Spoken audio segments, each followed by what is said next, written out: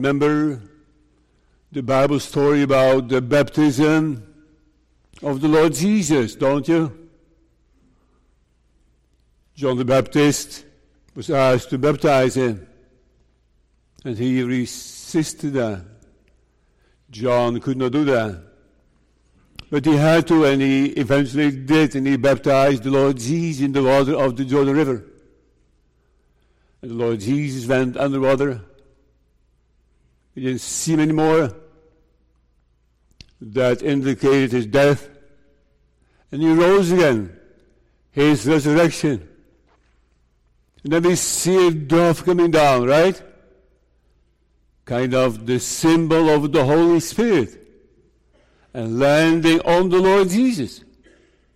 And I hear a voice.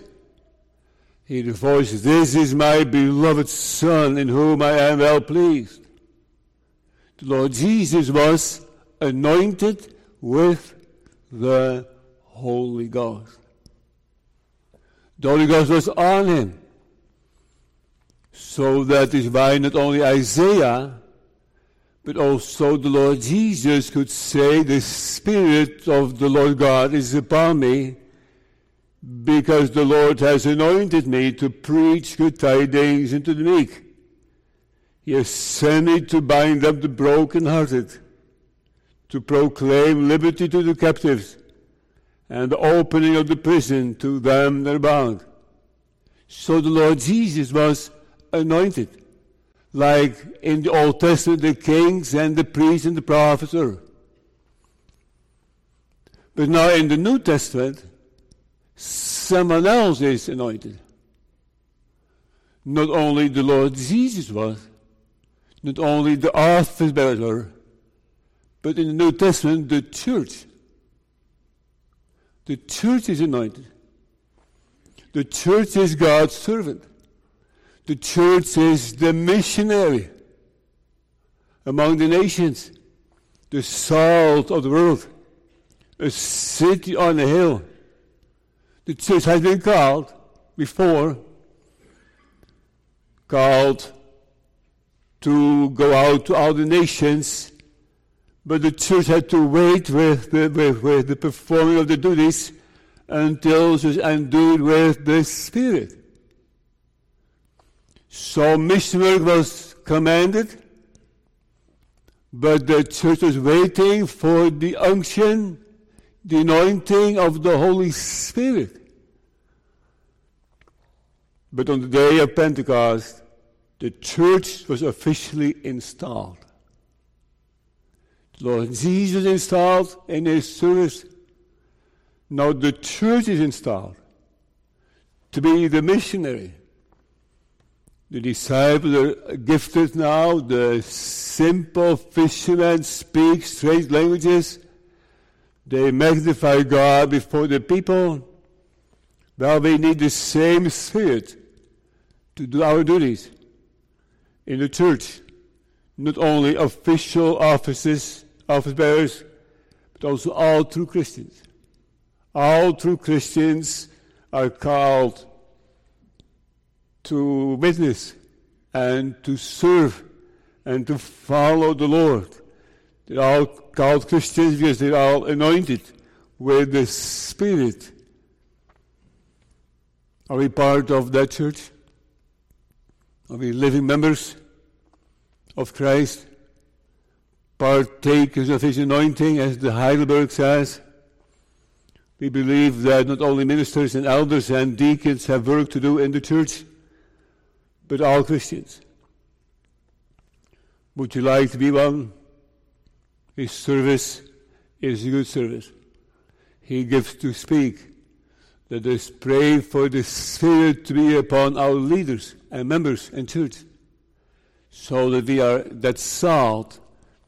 Go therefore, teach all nations, baptizing them in the name of the Father and the Son and the Holy Ghost. So let's look at Acts 2 against that background.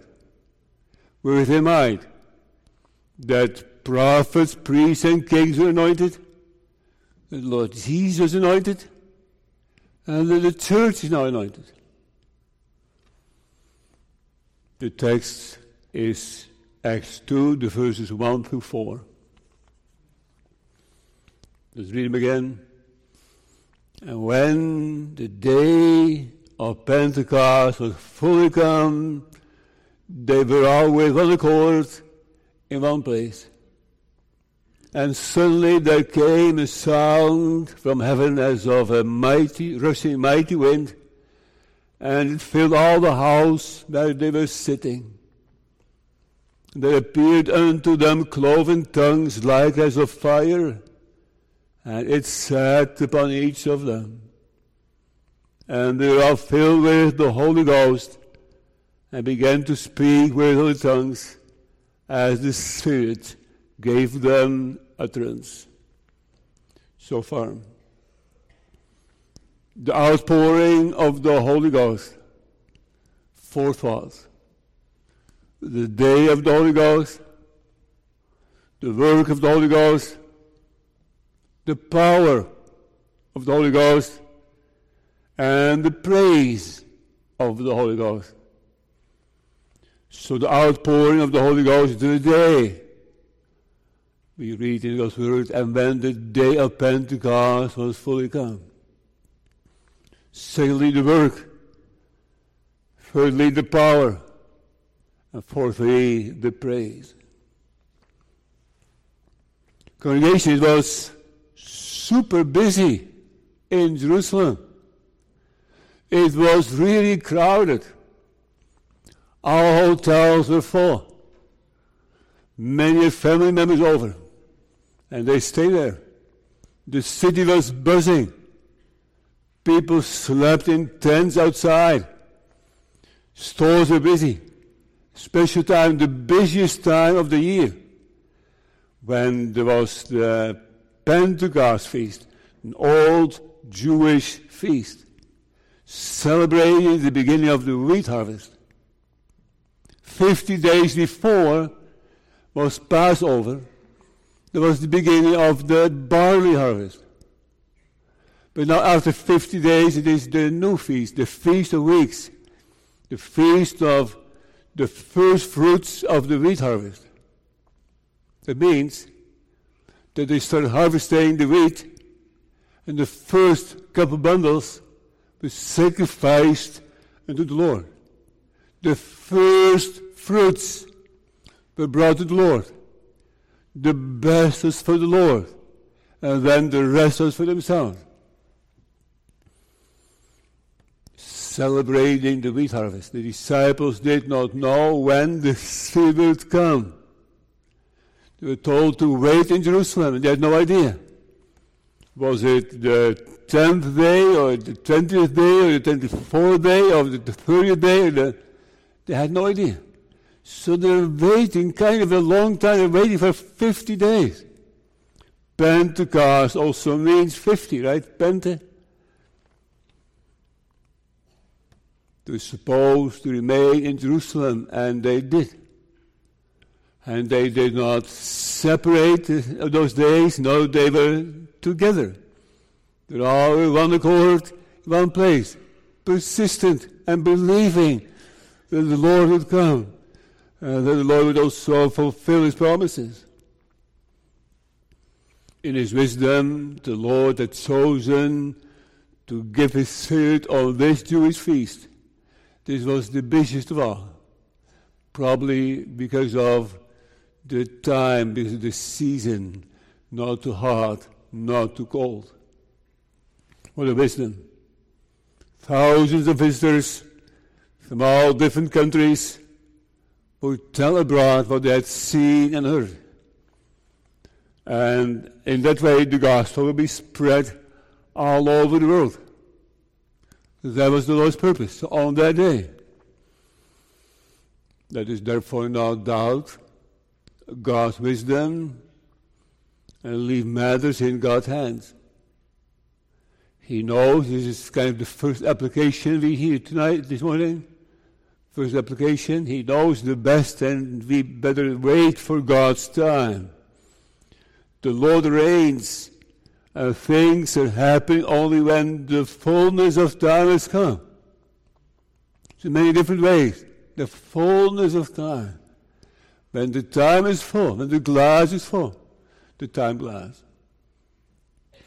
The Lord reigns, and things happen only when the fullness of time has come. I would like to encourage you to leave everything in God's hands, to do what's right, but to wait also in many other ways. There might be another reason why the Holy Spirit was poured out on the Jewish day of Pentecost. Another reason. Because, as I said, the Pentecost feast was the 5th year after Passover, and was also a Thanksgiving feast. Now we have Thanksgiving after the crops have been harvested, or at least most of it. In Israel, Pentecost was celebrated when the first fruits were harvested. Pentecost, therefore, is the day that indicates the beginning of the harvest. Is that not remarkable?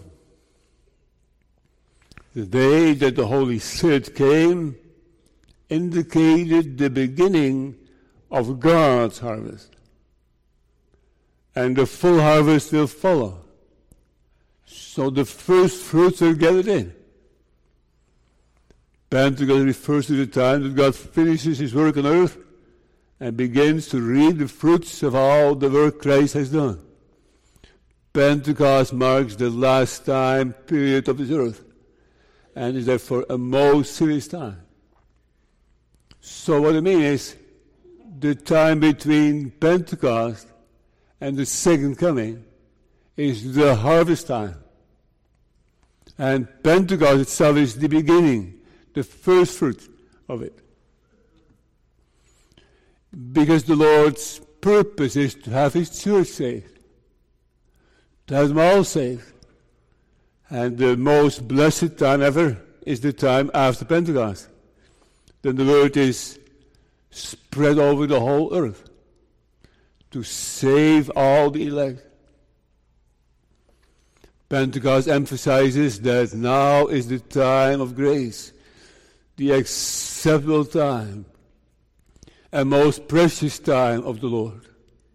Let us use that time. Let us not waste the time, not serve the idols of our time. We have better things to do and seek. Today is the acceptable year of the Lord. Acceptable time. What does that mean? Acceptable time. It is the time of God's favor. God has chosen a special time, the time between Pentecost and now. Between Pentecost and the second coming, as the most favored time, the most blessed time, the time that the gospel is preached to the whole world, and also to us. It is the time of God's delight. Let me quote 2 verses. Exodus 34. And thou shalt observe the feast of weeks of the first fruits of the wheat harvest, and the feast of ingathering at the year's end. And Romans 16 verse 5. Likewise, greet the church that is in their house. Salute my well-beloved Epaphras, who is the first fruits of Achaia unto Christ. So there's also a first fruit for the Apostle Paul in the house of one of his friends. The acceptable time, the day of Pentecost. Let's go to the second thought, the work of the Holy Spirit. Congregation parents love their children. Of course they do. They hope that their heads are good, their teeth straight, their limbs strong, their hands complete. Even a temporary and minor injury can upset a mother or father. Surprisingly, many parents hardly care for the eternal welfare and soul of their children. They just don't think about it. They just hope that they will live a long life. And they block it out. They're not concerned about their soul. They're concerned about their bodies and their career and their schools, the schooling. Many parents miss a dimension. Only think earthly, horizontally, care for the visible, for the physical, for the mental, for the social well-being of the children. The same is true for many organizations and societies. People are generally concerned with other people, moved when they hear about suffering, hunger, stress, anxiety. Most people want to help others. Although they are offspring of Adam by God's grace, you have compassion with people. However, little or no compassion for souls. They just don't see it. They're so blind for them. We appear to be blind for that aspect of us humans. Even so that we care more for a bleeding finger, more for a sprained ankle, than for a soul. The reason why religion still thrives is only because it is a safe haven for people. Because it gives a feeling of belonging. But there is the sinner's desire for God, the hunger for the Almighty One, the longing to become reconciled to our Creator. There is the longing, the hunger. On the day of Pentecost, they are reminded of the most important need of sinners. The giving of the Spirit concerns the welfare of soul and body, promotes the love for missions, for evangelization, for outreach to the Jewish people. As a result of the outpouring of the Spirit, there is a deeper and broader love for souls. Some call the work of deacons mission work as well. I rather state that the care for the temporal needs should accompany mission work, but mission work itself is first of all verbal outreach for souls. Do we truly care for souls? Not only pastors and missionaries do, all God's children do, although not always as much as they should. Do we view our people as mortal, and yet as created for eternity? Do we want to be saved? Do we seek salvation for others? Does our compassion for souls, does it concern us that many are still unsaved? Do we suffer from that?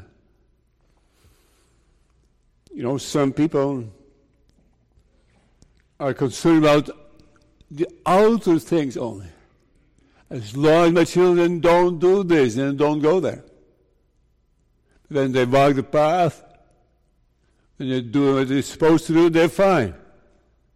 What about their soul? They need also a new heart, also them behaving well. The concern is that so many are still unsaved. Nice people, behaving well, super kids, but not a new life, and for their own account. How much do we really care? When the Lord grants us the Holy Spirit, our hearts break, our eyes are opened. And mainly, but not only for our own needs, we also begin to see the needs of others. When the Lord gives a mother a new heart, she is not only concerned about herself, also about her children. When a grandfather becomes converted, it's not only that it happens to him, he begins to pray for his offspring, that is connected to them. I remember as a young man, as a child yet, that I was stopped by the Lord with Psalm 42. And I became deeply concerned with myself and with my soul's welfare. I felt so unconverted. I was so sad, so broken, beginning to read the Bible. But I also began to pray for others. I still remember standing before the window and I saw people walking by, going to church. And I had to pray for them. Because I saw them as people with soul for eternity. That's part of it. If you're concerned about your own soul, not about other souls, something is wrong. You don't see it.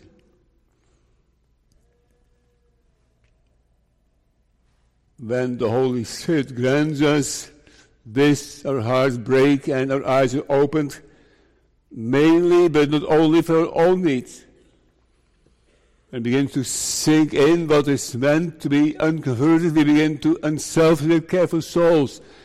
Pray for that compassion. Let me quote from the Bible. 1 Thessalonians 1 verse 8. May it also be true for you, for us. For from you, creation, sounded out the word of the Lord. Sounded out the word of the Lord. Not only into Macedonia and in Achaia, but also in every place, your faith to Godward is spread abroad, so that we need not to speak anything. So people have heard about you, have heard about your faith. Or think of that text that Reverend Kite meditated upon when he was traveling the island of Bali in Indonesia.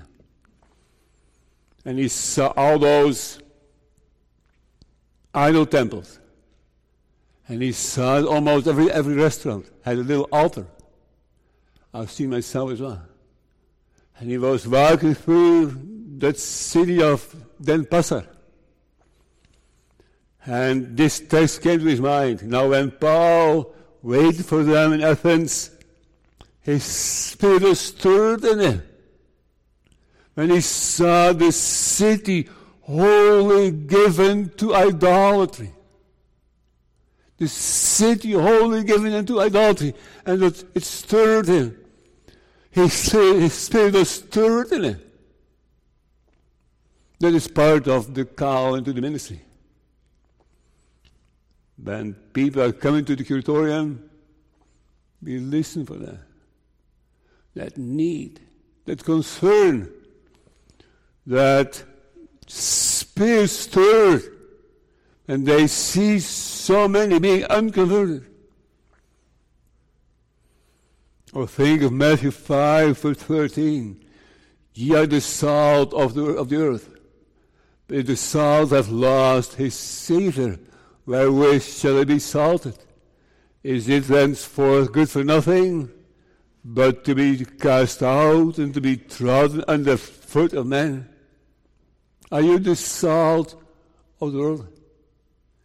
Are you without taste, no salt in there? How unfruitful, how empty it is.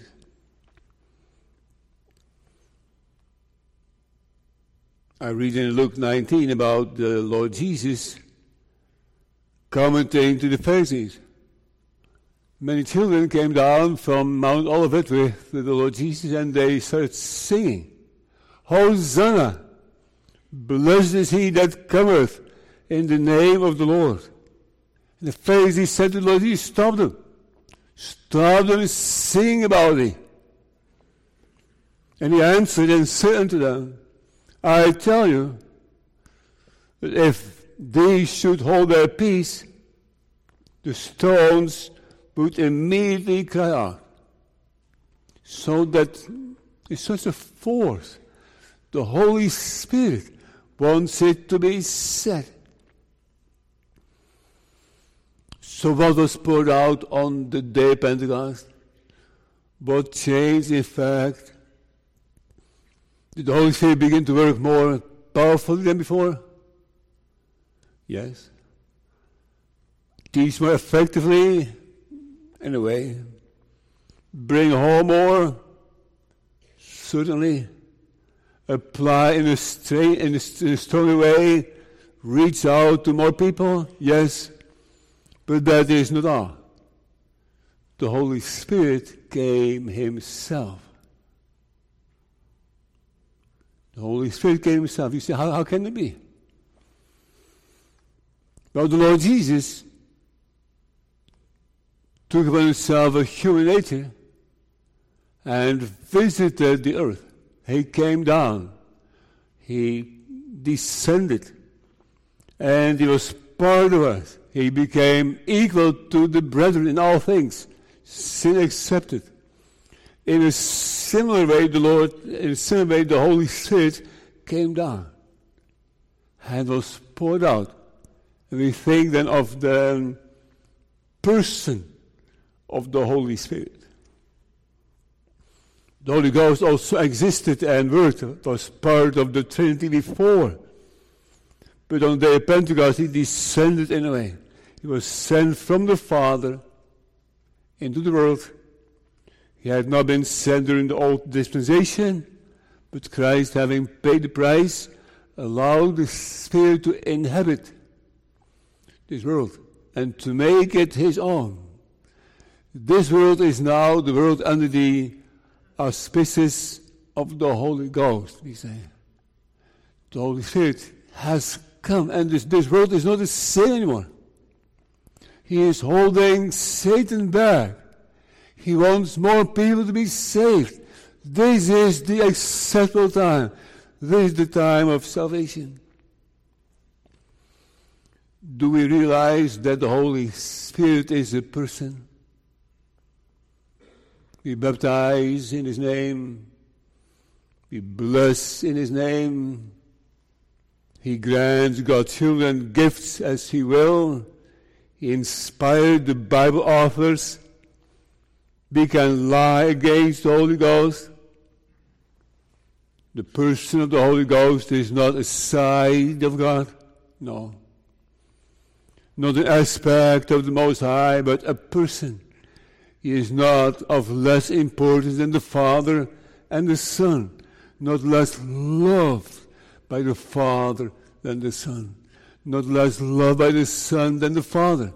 He is of equal value. And God's children even become temples of the Holy Ghost. And the Holy Ghost as a person, not only as a power or energy, as a person, he enters into their heart and they become temples of the Holy Ghost. They do not only become aware of that, but the disciples are filled with the Holy Ghost. So do we love the Holy Ghost? Do we depend on him? Do we call upon him? Do we experience him?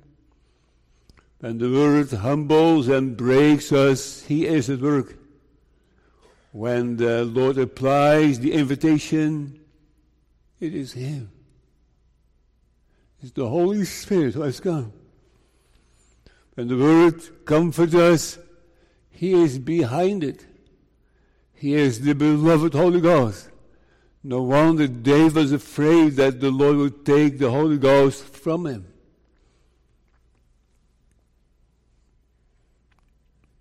Brings us to the third thought.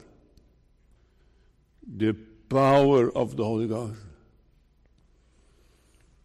The Holy Ghost works in a general way and in an extraordinary way. He was involved in creation. He bestowed gifts upon men. He also works irresistibly in the hearts of the elect. He causes sinners to desire holiness and changes people. He resurrects sinners. That is extraordinary already. And happened also during the time of the Old Testament. With Pentecost, we see an even more extraordinary power. Pentecost is, of course, not the beginning of creation, not the commencement of conversions, not the start of renewing people's lives, but the amount of people that are converted, the sort of people that are converted, is extraordinary. The Holy Ghost has come on earth to push the work hard, to begin that great offensive. I thought of Ukraine. Are they planning a spring offensive? Are they planning to just push it hard and to push the Russians back? Are they just acquiring tanks from all over the world to get ready and then to push hard and then to deliver them from the Russian occupation? So with reverence, the Holy Spirit comes and begins to work hard and to conquer this world and to conquer hearts so that His kingdom might come. With extraordinary power, the Holy Ghost begins to work among the Gentiles and give the church a strong motivation for mission work. That was missing in the old dispensation. During the time of the Old Testament, God worked individually, person by person, but not with such mighty revivals, not so massive among other nations. God's kingdom must come and the trickle becomes a stream. From one nation to focus on, God begins His work worldwide. Will do so until all the elect from the nations have been gathered in. This time period is the time we today live in, the time between Pentecost and the second coming. Is the time that mission work is more important than ever.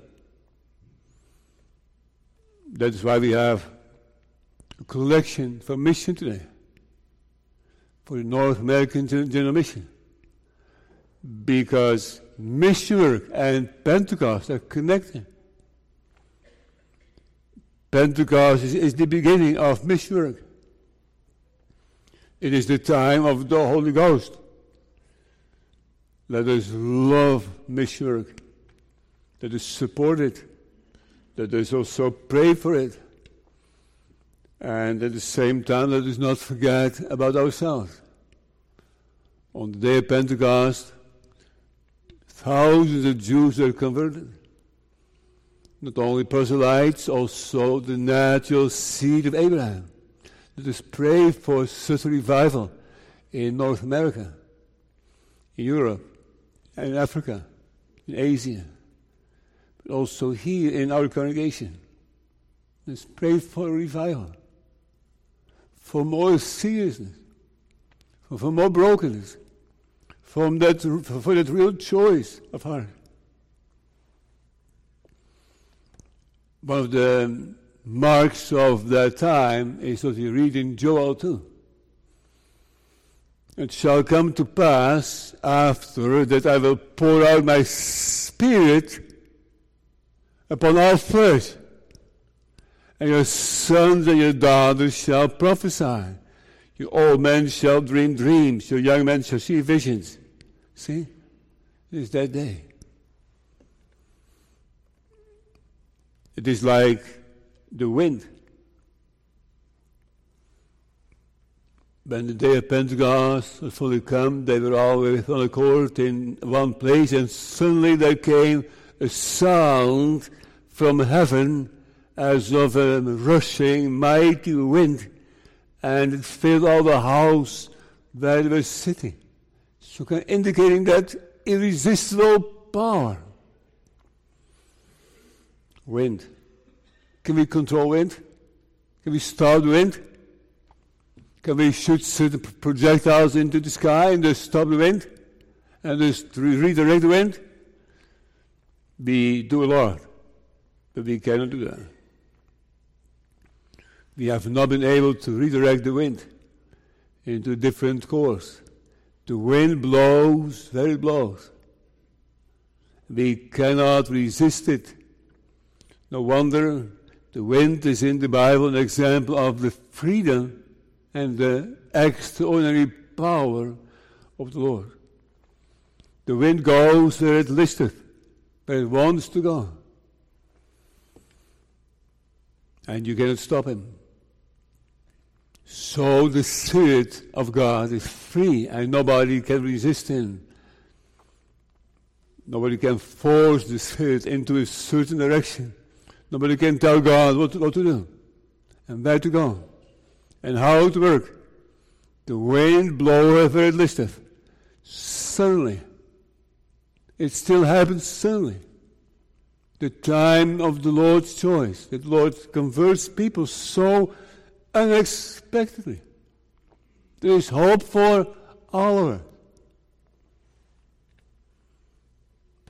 The noise of the wind came suddenly. Nobody knew when the Holy Spirit will be poured out. And nobody had anticipated that the noise will be heard. It was God's time, not anyone else's. So we have no spiritual techniques to manipulate the Spirit. We have nothing to substitute the Spirit with. Let's not even try to make wind ourselves. To use our fans to move people's hearts, to make people emotional.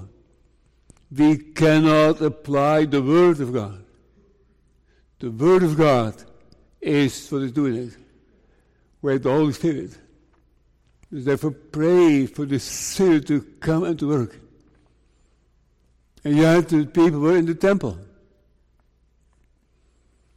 That is good to consider.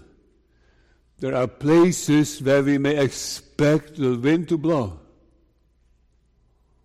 There are places that we cannot expect the wind to blow. Although the Lord is Almighty. The disciples were in one accord in the adjacent rooms of the temple when they heard the noise of a mighty wind. Normally the Lord let this wind blow in church. When we read His Word, not in the arena, not in the theaters, not in the places of idleness, but the Lord especially works in the church. Look here. We depend upon the Spirit to blow, and we can only ask for a special wind. The wind, the Spirit, the ghost, the breath. In the Bible, it's all the same word. Not only in the Old, also in the New Testament. The Holy Spirit doesn't only come as a wind, He also breathes the breath of life in the dead. As we sinners are spiritually dead by origin, we need the wind to start blowing in our life. We need the irresistible wind to come into the soul and quicken us, to resurrect us out of sleep. We do not only need to confess that we believe in Jesus with the mouth, the heart, right? The heart. We need that wonder to happen. Not only to say I feel sorry, but to be sorry. Not only to say I believe in Jesus, but to do it. Do you still resist the Holy Ghost? Or has the Spirit conquered your heart? John 3 verse 8.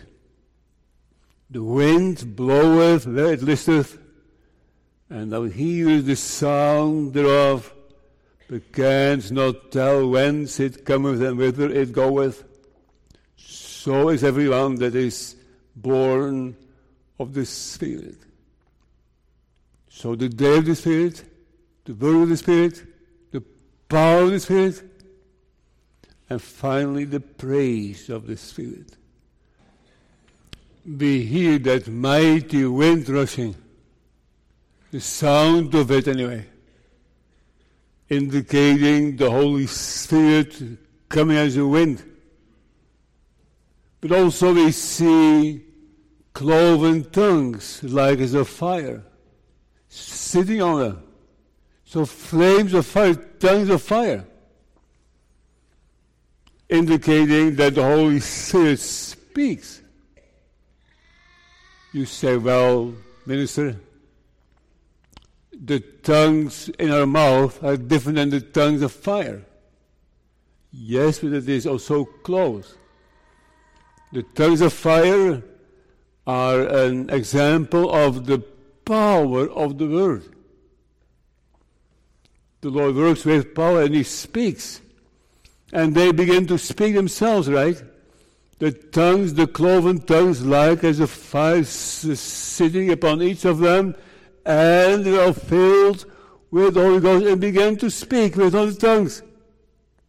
So with tongues on their head, they begin to speak with other tongues. Same word. So what did they say then? I'm just wondering. I'm curious. Began to speak with other tongues as the Spirit gave them utterance. So the Spirit helped them with speaking what they're supposed to say. What did they say? We know that from verse 11. Cretes and Arabians, we do hear them speak in our tongues the wonderful works of God. In Latin it says, de magnalia Dei, the wonderful works of God. So that is what they are doing. They are preaching God's glory. They're preaching God needs to be magnified. If someone is filled with the Holy Ghost, God is magnified. God is glorified. God is praised. The Holy Spirit does not speak of Himself, but whatsoever He shall hear, that shall people speak. The third person causes sinners to open their mouth and praise God from the heart for who He is and what He does. He gives sinners the experience of how amazing God's grace is, how incredible, how stunning, how incomprehensible. The disciples became thrilled and could not think of anything else but God and Christ. Do you know about that? Do you have your moments that you're so filled with awe and love and with amazing grace that you must praise the Lord and say, bless the Lord, O my soul, and forget not all His benefits. They're praising the Lord. They're glorifying Him with joy in their hearts. So we see that the work of the Holy Spirit is to God's glory. Mission work is for God's glory. Preaching is for God's glory. Conversion is for God's glory. Do we know something of Pentecost, something of that being absorbed by the glory of God, of the sweet mediation of Him? Do we know of that ruminating the wonders of God? Missionaries are sent out, ministers called, elders chosen, deacons elected because of God. Mission work is about saving people for a purpose, for the glory of God, to the praise of the glory of God's grace. We read in Ephesians 1. Ezekiel had to bring a humbling message. I do not this for your sakes, O house of Israel, but for mine holy name's sake, which ye have profaned among the heathen, whither ye went. So the Lord is saving a people for His name's sake. What we do and what we are does not matter how serious, cannot possibly be the reason why God would save sinners. However, there's a solid reason for God loving sinners and being kind. What is it? What is the reason why God changed his heart and loves sinners? The reason is that God is doing it for himself. The reason why the Holy Spirit was poured out is God's love for God. God has a delight in being God. God knows God. God knows God. And prepares to do anything for him. God knows that God is worthy of our honor and glory. God does, but magnifies him the most. Therefore, the disciples were magnifying God on the day of Pentecost. Have you seen my God yet save sinners, and did that become the wonder? Was our mouth open with wonderment? 1 Samuel 12, verse 22, for the Lord will not forsake his people for his great name's sake, because it has pleased the Lord to make you his people.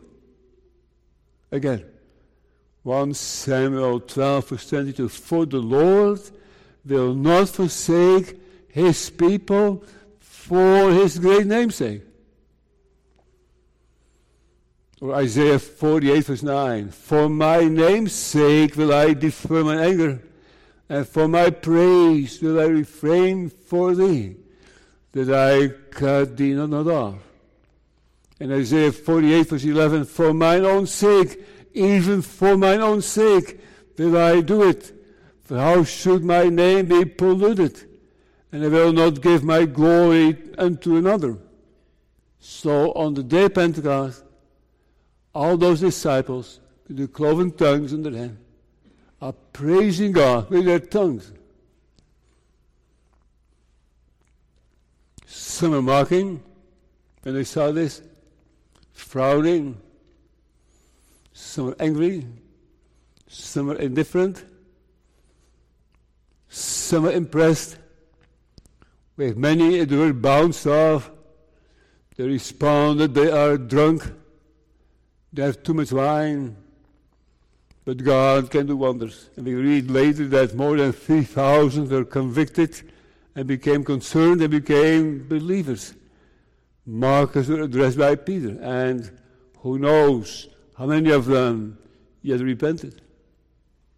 Beware of God. He can break the hearts of indifferent ones, of the atheists, of the rebels. Some were civil. Some were just puzzled. Some were just in doubt. They could not interpret it. Did not know what to do with this. They were wondering what this all meant. But in the days could not give this a place. Good. They at least were made to think and took something home that they could digest. And maybe they realized later that God had spoken, and who knows how many of those doubters later were pricked in their hearts.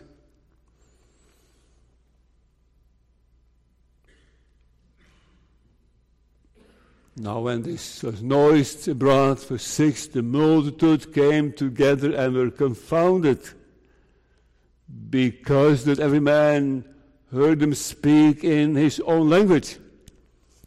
So that's also a miracle. They spoke foreign languages. Because for mission work you need to know languages. You need to study languages, like the Spanish language. You have to study that. That is because mission work is part of that. We're going to close. Are you still resisting the Holy Ghost? Can you? We all do. We continue to resist the Holy Spirit. You say we can't. The work of the Spirit is irresistible. It depends. There is a common work of the Spirit and the saving work of the Spirit. I read in Acts 7, ye stiff-necked and uncircumcised in heart and ears, you do always resist the Holy Ghost. As your fathers did, so do ye. So have you now resisted your whole life? Have been in church your whole life? And still yourself, still unconverted, that means that you have been resisting. And said, no, not yet. I can't do this. I have no desire. See, that is something. We read in Hebrews 4, let us therefore come boldly unto the throne of grace, that we may obtain mercy and find grace to help in time of need. But as I indicated before, thus say the Lord, in an acceptable time have I heard thee, and in the day of salvation have I helped thee. At the young people's conference this week, there was a question. Does the Lord love everyone?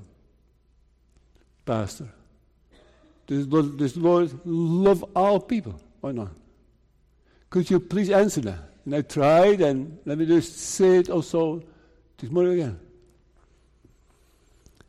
Yes, in a sense. Yes, in a sense. Does the Lord love all of us? Yes, in a sense. Let me prove that from the Bible. And when the Lord Jesus was going forth into the way, there came one running. And he kneeled to him and asked him, God, good master, what shall I do that I may inherit eternal life? And Jesus said unto him, why callest thou me good? There's none good but one, that is God. And thou knowest the commandments, do not commit adultery, do not kill, do not steal, do not bear false witness, defraud not, honor thy father and thy mother. And this rich young ruler answered, Master, all these have I observed from my youth. I did all those good things. Then Jesus, beholding him, loved him, and said unto him, one thing thou lackest, go thy way, sell whatsoever thou hast, and give to the poor, and thou shalt have treasure in heaven, and come, take up the cross, and follow me. So the Lord Jesus said to him, or the Lord Jesus, beholding him, loved him, and was honest with him. He loved him and said, you're lacking something. You are missing the point. You are unconverted. He was beholding him, he loved him, and was honest with him. He was, for his own account, he was not saved. So he loved him, but he was not saved. We call that the love of God's goodness. It is not the same as the love of God's reconciliation, of God's fellowship, of God's forgiveness. So there's a goodness of God that the Lord loves his own creation. The Lord loves animals. The righteous knows the life of his beast. The Lord loves also children. And the Lord loves people. But therefore the Lord also warns people that they by nature are children of wrath. So he loves the people that is the people under the curse. See that? So it does not, we don't say the Lord has forgiven everyone. The Lord has paid for everyone. And the Lord, you just have to believe that He has saved you and that He has forgiven you. No. But the Lord, in His goodness, in His extreme goodness, really appreciates that people live according to the law. Of course. That in itself is good. But they live so precisely. But it is missing the point. He was born in them. Nevertheless, keep it in mind, young people, old ones, the intention of the Lord. The Lord stretching out His arms into people and warning them. Why would He die? Is that not kind of love to say, why would He die? I have no pleasure in your death. Is that not love? That is not saving love, but it is the goodness of God. You're going to close. 2 Corinthians 5:14. Apostle Paul speaking. For the love of Christ constrained us. The love of Christ, He had in mind, forced Him to preach the word, forced Him to reach out to the Gentiles and to tell the Gentiles there is only salvation in Him. And we're dwelling in Jerusalem, Jews, devout men out of every nation under heaven. Now when this was noised abroad, the multitude came together and were confounded, because every man heard them speak in his own language. They're all amazed and marveled. Maybe you have more than that. Not only being amazed and marvel, but maybe be broken. And just keep in mind, boys and girls, the Lord is so good. He calls you. He calls all of you. And He means it. He calls you. My son, my daughter, give me your heart. Amen.